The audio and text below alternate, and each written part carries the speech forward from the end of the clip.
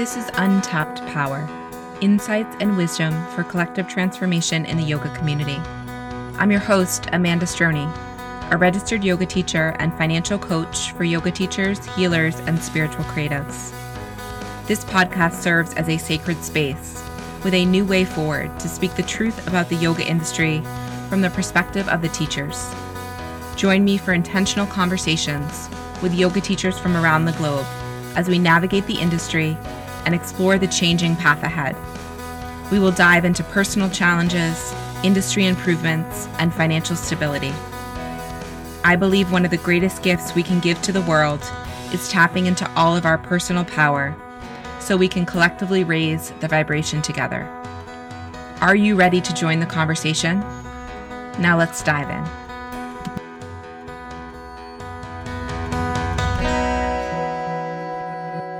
Hi everyone, welcome back. Another Friday, another episode for you this week.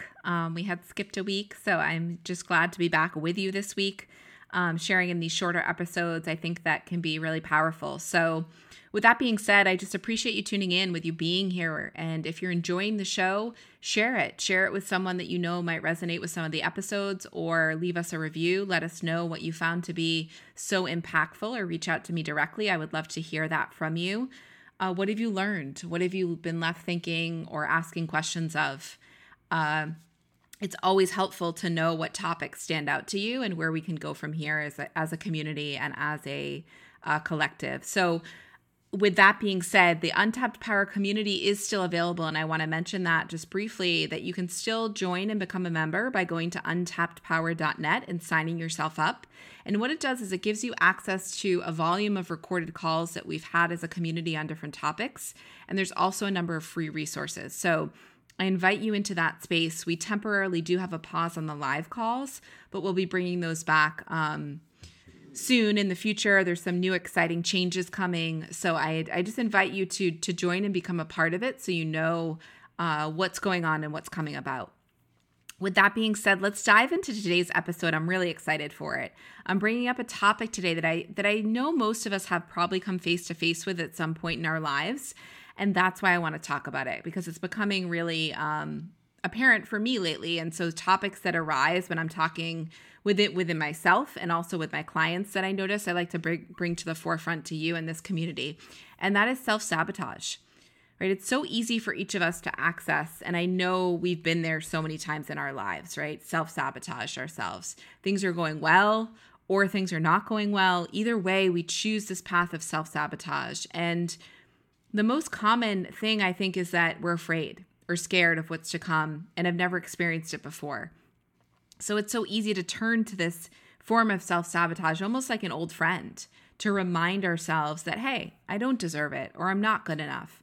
And so today's episode, we're going to focus on the ways self-sabotage shows up, along with the importance of having awareness and stillness throughout our own journey as a key to bringing ourselves through self-sabotage in a healthy and compassionate way, because I think this is really important. So I'm going to give some examples in this episode as they relate to being a yoga teacher, because that's primarily what we center on in this community. And I know when I started my journey as a yoga teacher, there was a lot of self-sabotage occurring, starting with the statement that there are so many yoga teachers, right? There's so many people out there doing what I'm doing, so why would anyone want to practice with me? And the most common way we can self-sabotage when we are starting something new is to compare our experience to someone who has been doing it longer and has more experience. So right away, we're setting up a standard that's not entirely real. Everyone is on their own path at different points in the path, right? We're working on our own timeline. So I think it's important when we're new to recognize that and be aware of it. And the most important component, which I've spoken about before, is that we're different people. We're all unique. So our experiences are going to be unique as well.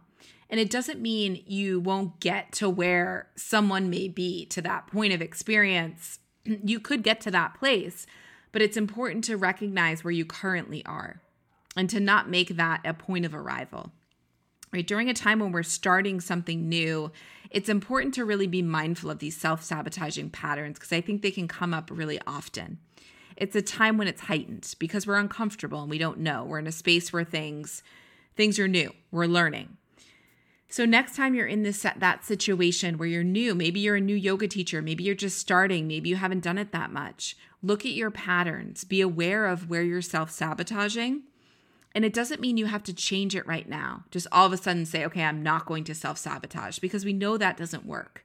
Instead, try to be aware of it. Just notice throughout the times when you are self-sabotaging, and then let that awareness over time bring you to that place of change. Right? It really is the key to changing it. If we desire it, we need to become aware of it and embrace it for ourselves fully so that we can move forward. And to ask ourselves why at a deeper level over and over again so that the real answer becomes clear.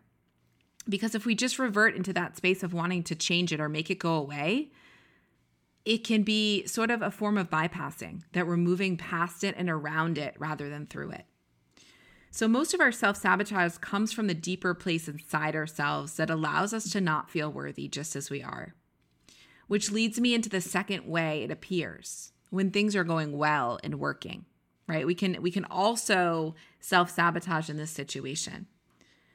And it's a great question. Why do we do it? If things are going well, why would I self-sabotage? And part of this is because we may think we don't deserve it.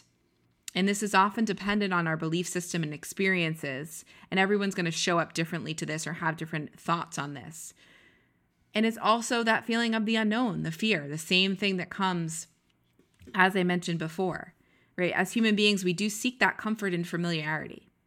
So when we experience new situations and we can't predict the outcome, right? We may self-sabotage as a way to go back into those comfort zones, finding a way to convince ourselves that once again, maybe I don't deserve it, right? That is a form of self-sabotage. It prevents us from stepping into a new situation and actually experiencing it. So when we go back to that example with being a yoga teacher, what happens when you actually do have the experience? You have been teaching for some time, and then maybe you hear, hey, someone didn't like your class. Or maybe there's another teacher at the studio. They're like, I really resonate with this person. I'm not resonating as much with you anymore. Do you immediately move into that place of self-sabotage? So try to be aware of where it shows up for you. And again, don't move into that immediate mode of fixing. See if you can stay in that place of awareness, knowing that when you desire that change, you'll be able to move yourself forward. And the space of awareness is so important because oftentimes we become our own barrier into moving into these new opportunities. And reverting to self-sabotage can be what prevents us from stepping into new opportunities that are filled with the possibility that we didn't even see.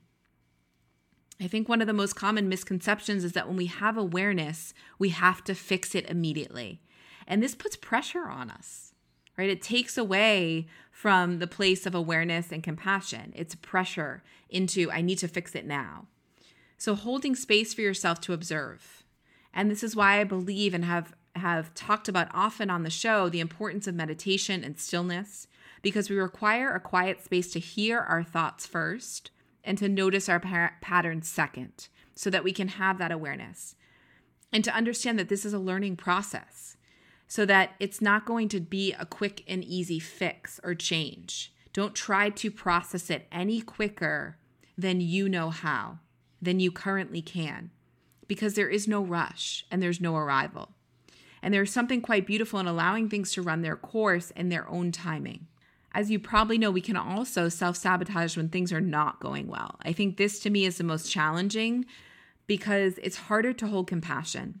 When things are not going well, we're already in that negative headspace. So it's easy to self-sabotage. It's easy to compare to someone else's feelings or to feel inadequate. And moving into the space can happen quickly. And it's harder to bring ourselves back into that space of awareness and observation oftentimes. And I do believe if we can find awareness in this space, it can be one of the most powerful spaces to have the awareness. Because realizing in this space that it's possible to be aware and still move forward is truly empowering ourselves to move out of this place of self-sabotage. Choosing to become aware of self-sabotaging patterns or behaviors is instrumental as a yoga teacher and someone that holds up space for others, I think. And it really, honestly, as a human being. But since we talk a lot about yoga and teaching, it's really important as a yoga teacher, as someone that is holding space for others, to be really aware of the ways in which we hold space for ourselves. When we can try to step away from self-sabotage and move ourselves into a space where we take conscious action, we can really start to understand ourselves.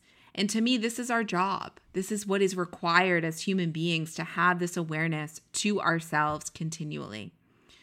So I invite you in to this practice of really looking at the ways in which you may be self-sabotaging, whether it be a good situation or a not so good situation or a middle of the road situation, and see what comes up for you. Are you able to stay in the place of awareness as long as you need to before you can move yourself forward, giving yourself that space and time to be still and quiet and observe? I invite you again, share in our community, join our community if you're not already a member.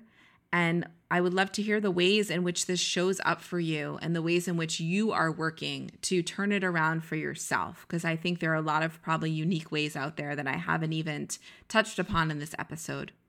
I appreciate you being here. I appreciate you listening, and I will see you back again soon.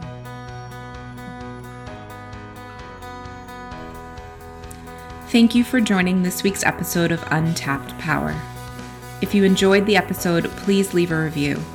I would love to hear your insights and wisdom. If you are a yoga teacher interested in being a participant on the podcast, please reach out directly. I am always looking for new voices and perspectives. As a financial coach, I work with clients individually who are in the yoga industry and are looking to gain clarity and awareness around your finances. If this is you, then reach out to schedule your free connection call. All information can be found at amandastroni.com. As always, continue to stand confidently in your power, use your voice, and allow your heart